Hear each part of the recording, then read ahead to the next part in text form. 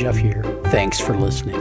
Go to playvolution.hq.com/ccbag or click the link in the show notes for the show's archives, ways to connect, ways to support the show, information about happy hour, and more.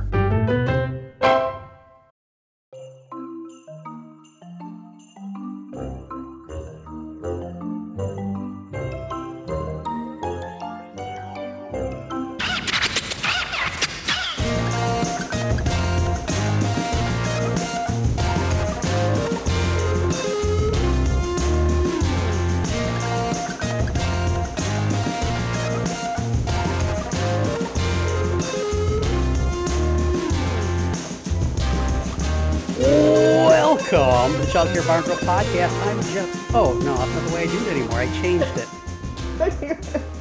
Welcome to the Child Care Barn Girl Podcast, the world's longest running and most prolific early learning podcast. I'm Jeff Johnson, coming to you from upstairs studio in the Snuggery along the Gulf of Mexico, coming to you from the wilds of frigid Australia, where she's wearing gloves. It's so cold. Nicole Halton, how you doing, Nicole? Hey, I'm freezing. Do you have to shut down operations at Inspired EC because of the cold? No. Everything still goes ahead, but everything moves ahead, but everybody shivers while they're doing it. It's not the kind of cold that you used to tell me about in Iowa, but it's cold. Like, it's just cold and unpleasant, and I don't like it. That's not good. And winter's just starting for you, isn't it? It has literally just begun.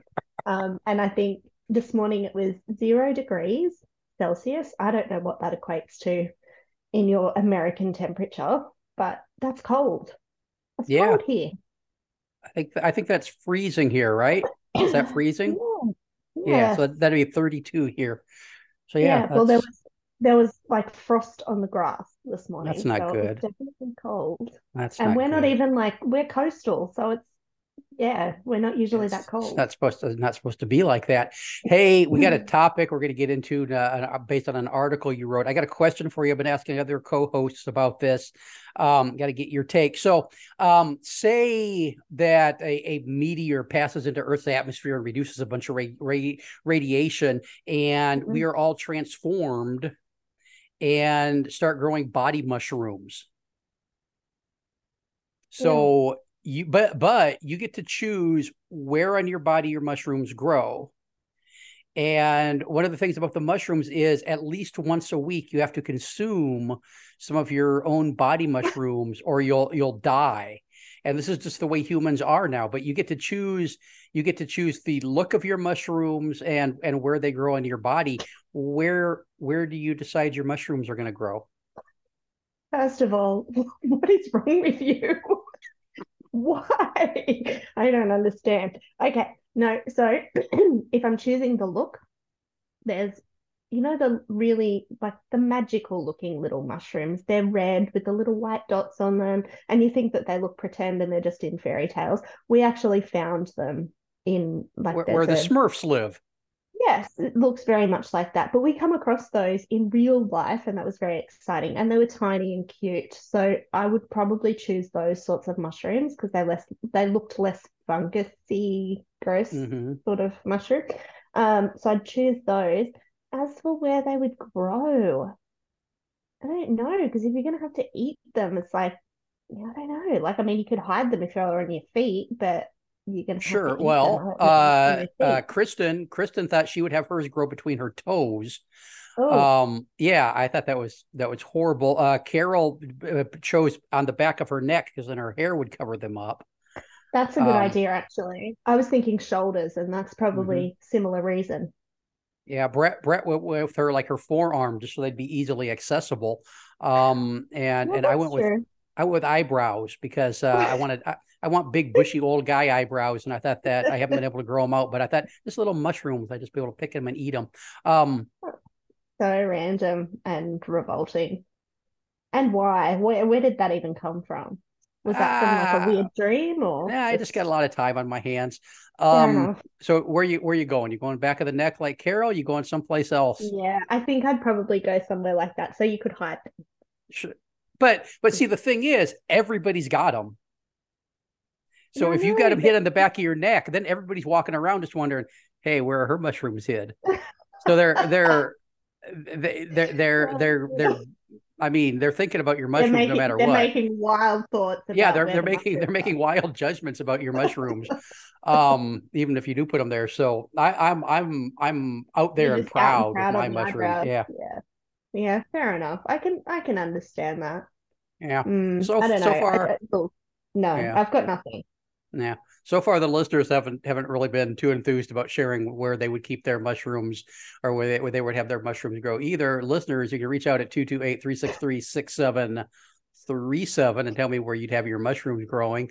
I got to tease one other thing. Hey, listeners, Childcare Bar and Grill Happy Hour, the fourth Tuesday of every month at 7:30 p.m. Central Time, USA, which would be the fourth Wednesday of every month at 10:30 a.m.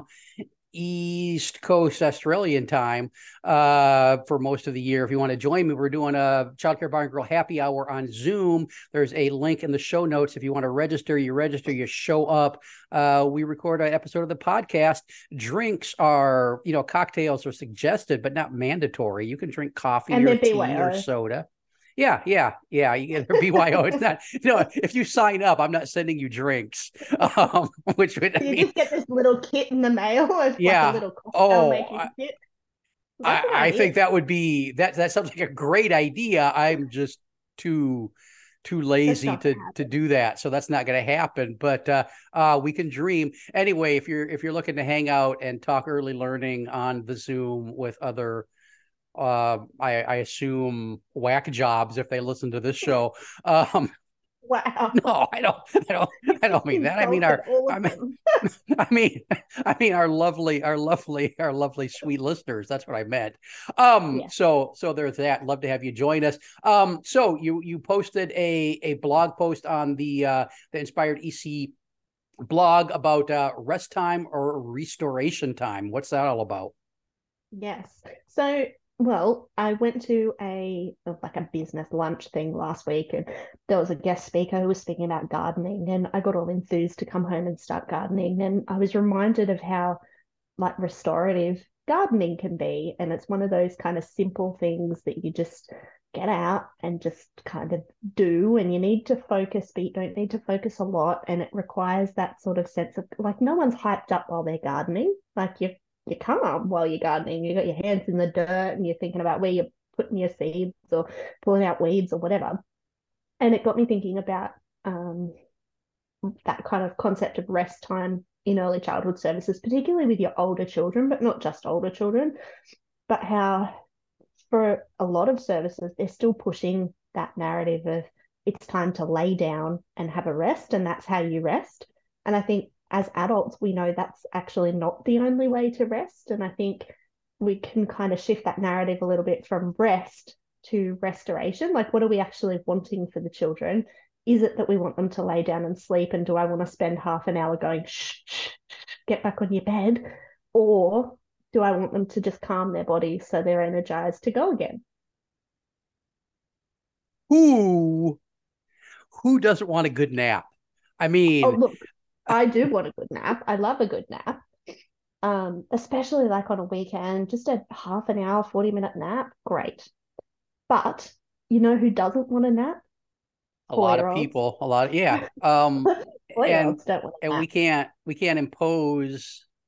I mean, do that battle to make that kid that Oh, doesn't want to sleep go to sleep is just an ongoing thing, and it becomes a power struggle. It hurts the mm-hmm. relationship.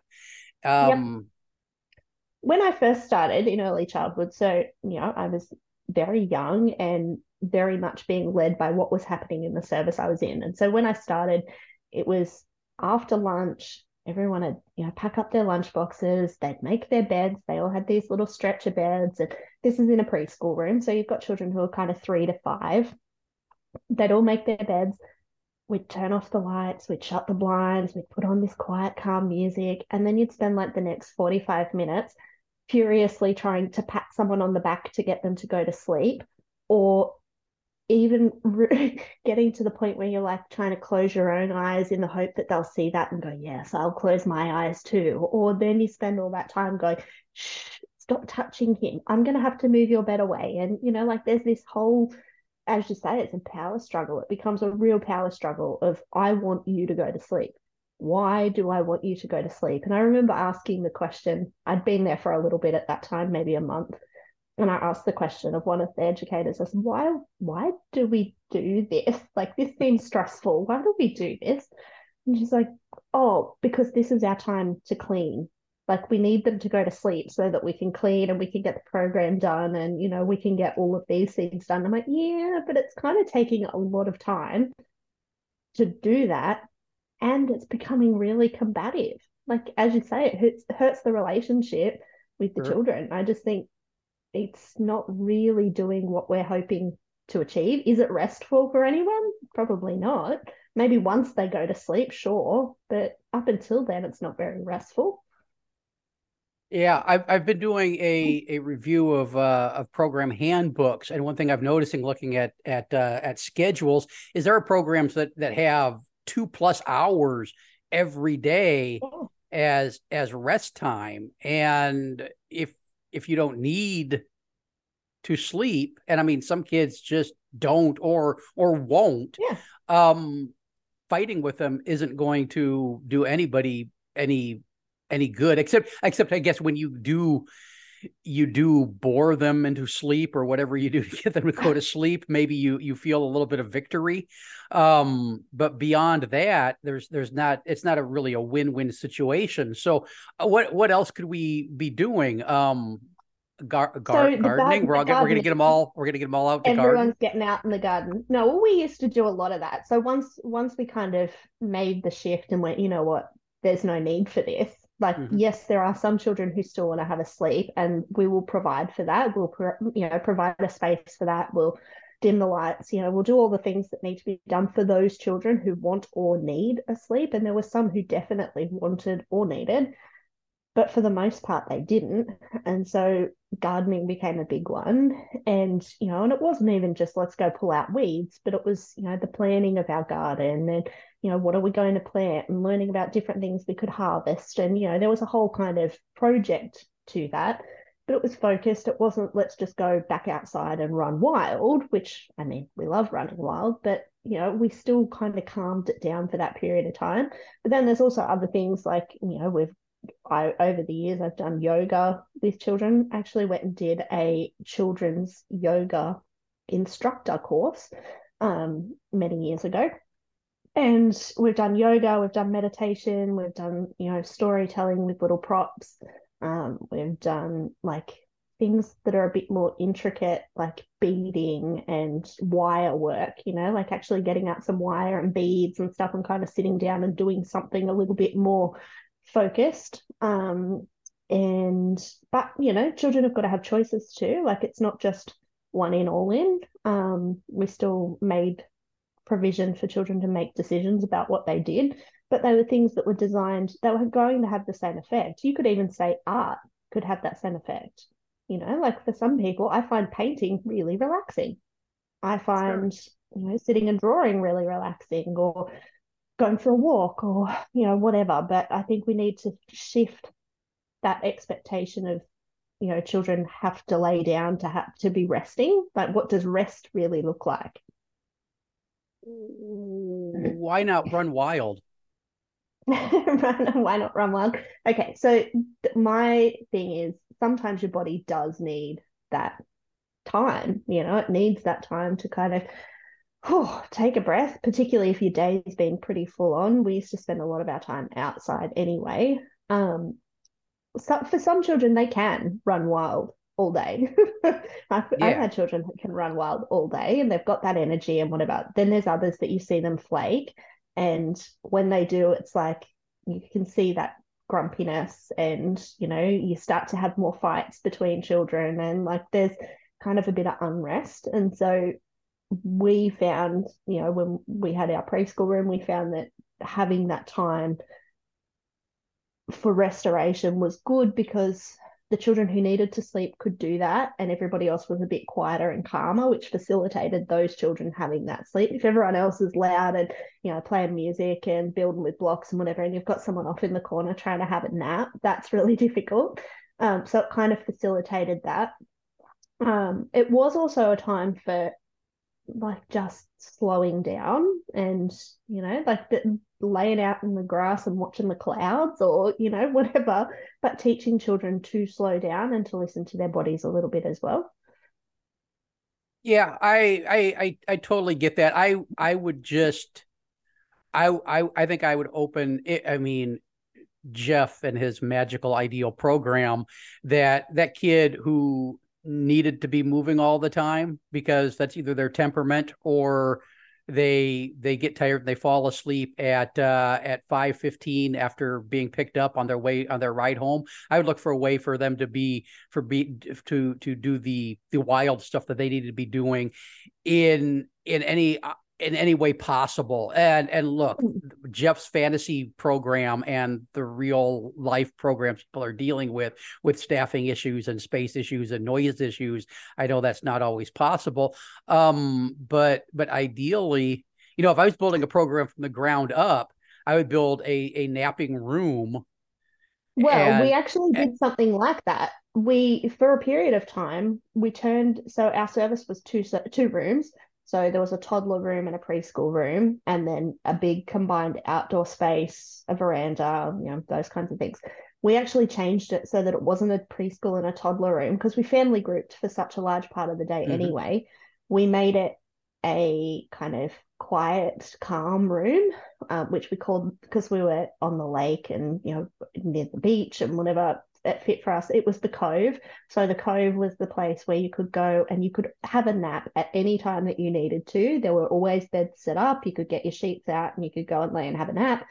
There was a dining space set up in there. So if you needed to have morning tea or lunch, you could do that at any time. There were things that were a little bit more conducive to that quieter restoration stuff. So there was like your beading and puzzles and drawing and books and, like just things that kind of brought down the tone a little bit. Then the other room, which was the harbour, was the busy space. And so that was the place you could be noisy. There were blocks, there was dress ups, there was, music, there was all the projecty kind of things that were happening. And then there was the outdoor space. Oh, and there was an art studio as well. And so children had the choice to go between all of those spaces all of the day. Now, there were challenges with that. It was tricky, as you say, in terms of your ideal place. It's ideal, yeah, easy. But in the real world, when you do have staff shortages and whatever, it could be tricky.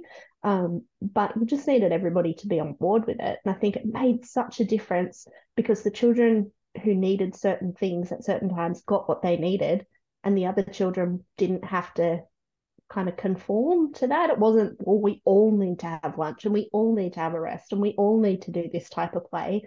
It was, you get the type of play that you need when you need it. Yeah, I mean, not everybody is tired at the same time, That's and right. Not everybody's hungry at the same time.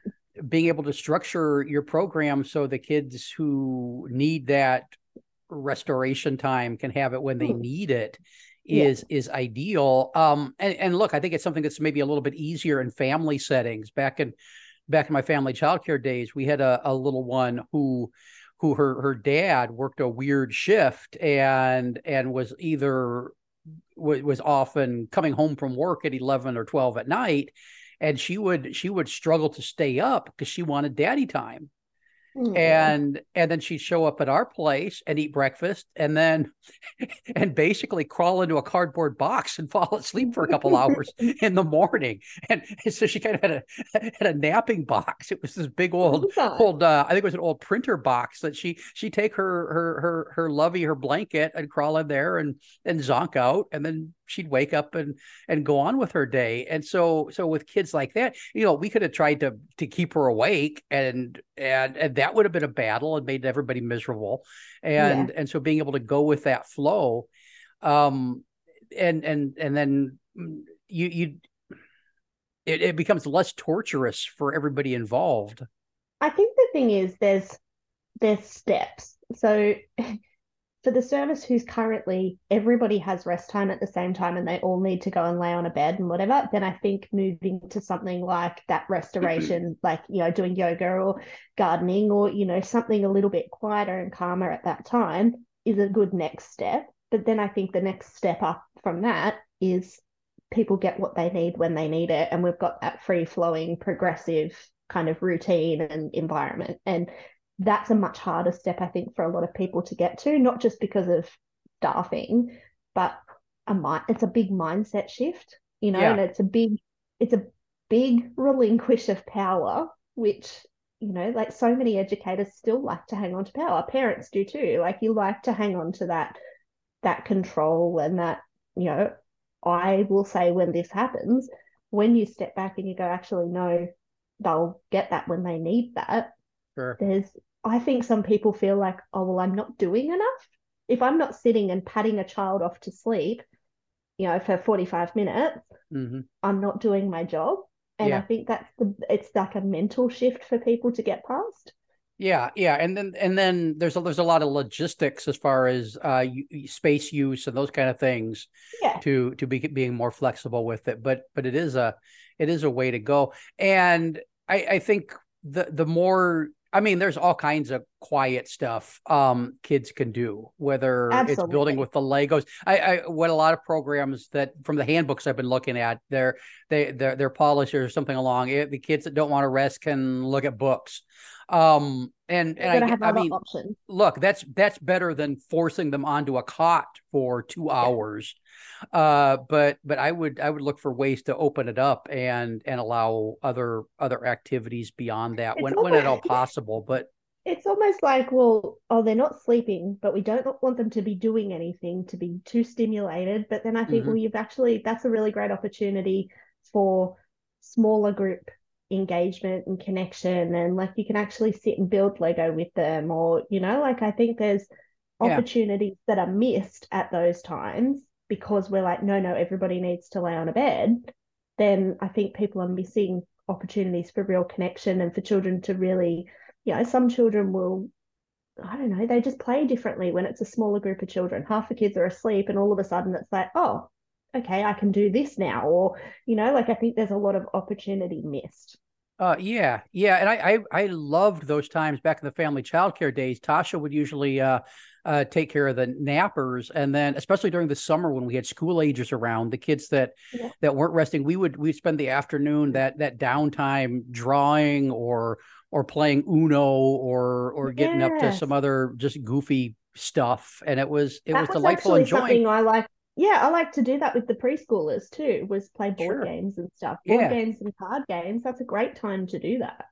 It's still yeah. calm. It's not, like, I don't know. I think we need, I just think it's about shifting the expectation of what we're hoping to achieve with having a rest time. Yeah, my nap got interrupted today, Nicole. Oh, It was tragic. I tried to get in my daily nap for about three weeks. I had this weird sweet sleep schedule. I was going to bed at about 11 and then sleeping for 2.5 or 3 hours, and then getting up and working for a while and going for a run and then taking a nap for another 2 or 3 hours in the afternoon. But now it's back to a little bit more normal. My normal 4 or 5 hours of sleep and then my half hour or hour nap. With this afternoon, this thunderstorm was moving through, and look, oh, I got to nap with Tasha, and so it's a co-ed nap, oh, and it's all that's nice. And nice. yeah, until 110 pounds a dog jumped up on us and leapt over Tasha to get to me to snuggle with me and shake and shiver because he was scared Oh, of the thunder. And so not to interrupt her nap, him and I left and listened to the what a thunder, shame. and it was very sad, and I'm very angry I didn't get my restoration time. So if you're a But little grumpier now, we yeah, know yeah. why. If I'm grumpier than normal on this episode, that's exactly what's going on. So what kind of response have you had from parents about the Oh, alternatives to forcing so them to sleep? a large I think most parents fall into one of two camps. There's the ones who say, my child needs to sleep and you need to make sure they sleep. And then you go, oh gosh, how am I going to get this child to sleep? And then, and they can also be the ones who go, well, they need to sleep at this time and for this long, and don't let them sleep past that time. It's like, well, I'm not going to go and shake them awake. If they're asleep, they're asleep. Like, but then you get the other parents who are like, please don't let my child sleep. If they sleep, it will be a disaster tonight. We won't be in bed until, after midnight because they've been asleep at, childcare. So I think you get parents that fall into one of those two camps. I think most families like to know that there's options for their child, that it's not just one thing that's going to happen. I know even when my youngest started at preschool, or at the service that I was at, so she was 2 when she started. And so in the toddler room, most people were sleeping. She hadn't slept during the day since she was about 15 months old. And I was like, it's not going to happen. Like, she's not going to sleep during the day. Don't push it, because you're just going to upset her. Because if she felt like someone was trying to make her sleep, there'd be hell to pay. And so it's like, well, why would you want to do that? You don't want to upset her. Find her something else that she can do. And then she will sleep tonight. If she does have a sleep, if she falls asleep, and I always used to say that, if she's tired and she wants to go and lay down and she falls asleep, I'm fine with that. But please don't make her sleep, because if you do, we will be up till midnight. It's like, she doesn't sleep during the day. And all of a sudden, if she does, it's like, oh, no, that's not good. So yeah, it's just knowing individual children. I think parents typically know their children best. And so if they tell us, hey, my child's staying awake all night because they're sleeping during the day, then finding options for that child is pretty important. But also being able to sort of have that conversation with families around, well, sometimes your child will fall asleep because they're tired. Like, they've just fallen asleep in their lunch. I'm not going to say, hey, don't fall asleep. They're sleeping all day because you let them stay up all night. Yeah. Yeah. So it's a hard battle. Yeah. I mean, our son, he was oh man, he was a master napper when he was little, but the girl, she was just always a battle. And I remember being in these heated battles with her before I knew better, this battle of wills that I'm going to will you to sleep so I can feel victorious. And it took me a long time to grow out of that, but life was better when I did. I mean, for everybody involved. I can remember that too, particularly like with all of my kids, but the oldest 2 were pretty good, sleepers day and night. The youngest was terrible day and night, so it didn't matter. But when she was really little, she would only fall asleep if I'd just fed her. And so I felt like she was attached to me pretty much all day, because otherwise there was no chance she would ever sleep. And because she'd fall asleep and she'd sleep for about 20 minutes and then she'd wake up again, and I'd think, oh my gosh, here we are again. But once she was a little bit older, and you kind of actually no, she doesn't need it as much. And it was becoming that battle of wills. And it's like, all right, cool. I need to just relinquish that a little bit. Go, you know what? I don't need to win. Like, I find that really hard. Sometimes I am competitive. So it's like saying to yourself, no, I don't need to win this battle. And, and that's what I think when I look at, and I visit a lot of services, and, I was at a service recently and they literally moved around this room, just patting children on the back vigorously until they fell asleep. And I thought, I think some of those children just give up and fall asleep so that you'll stop patting them. Like, I really do. I think they're just like, oh my gosh, please stop. I'll just go to sleep. It's easier. I'll just go to sleep. She'll leave me alone. Yeah, pretty much.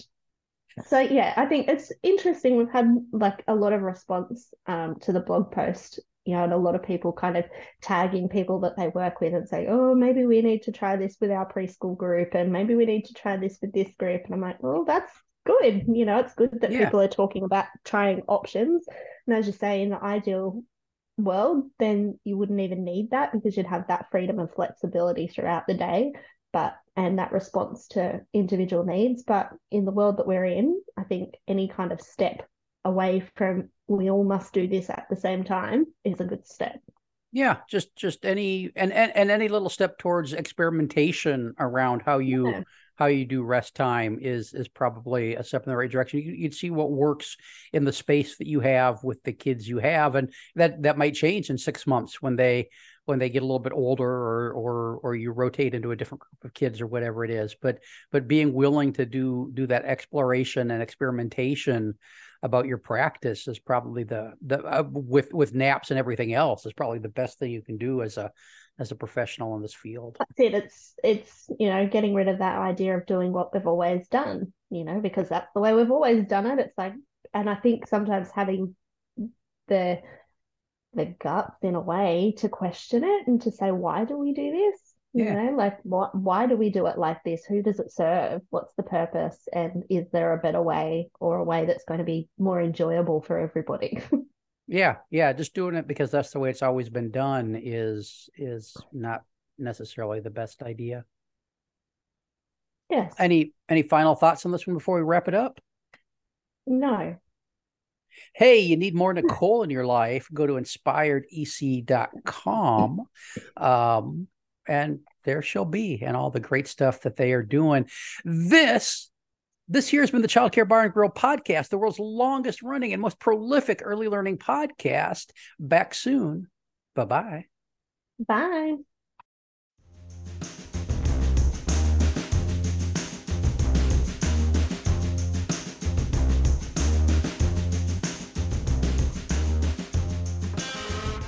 This has been an Explorations Early Learning Upstairs Studio production. Oh.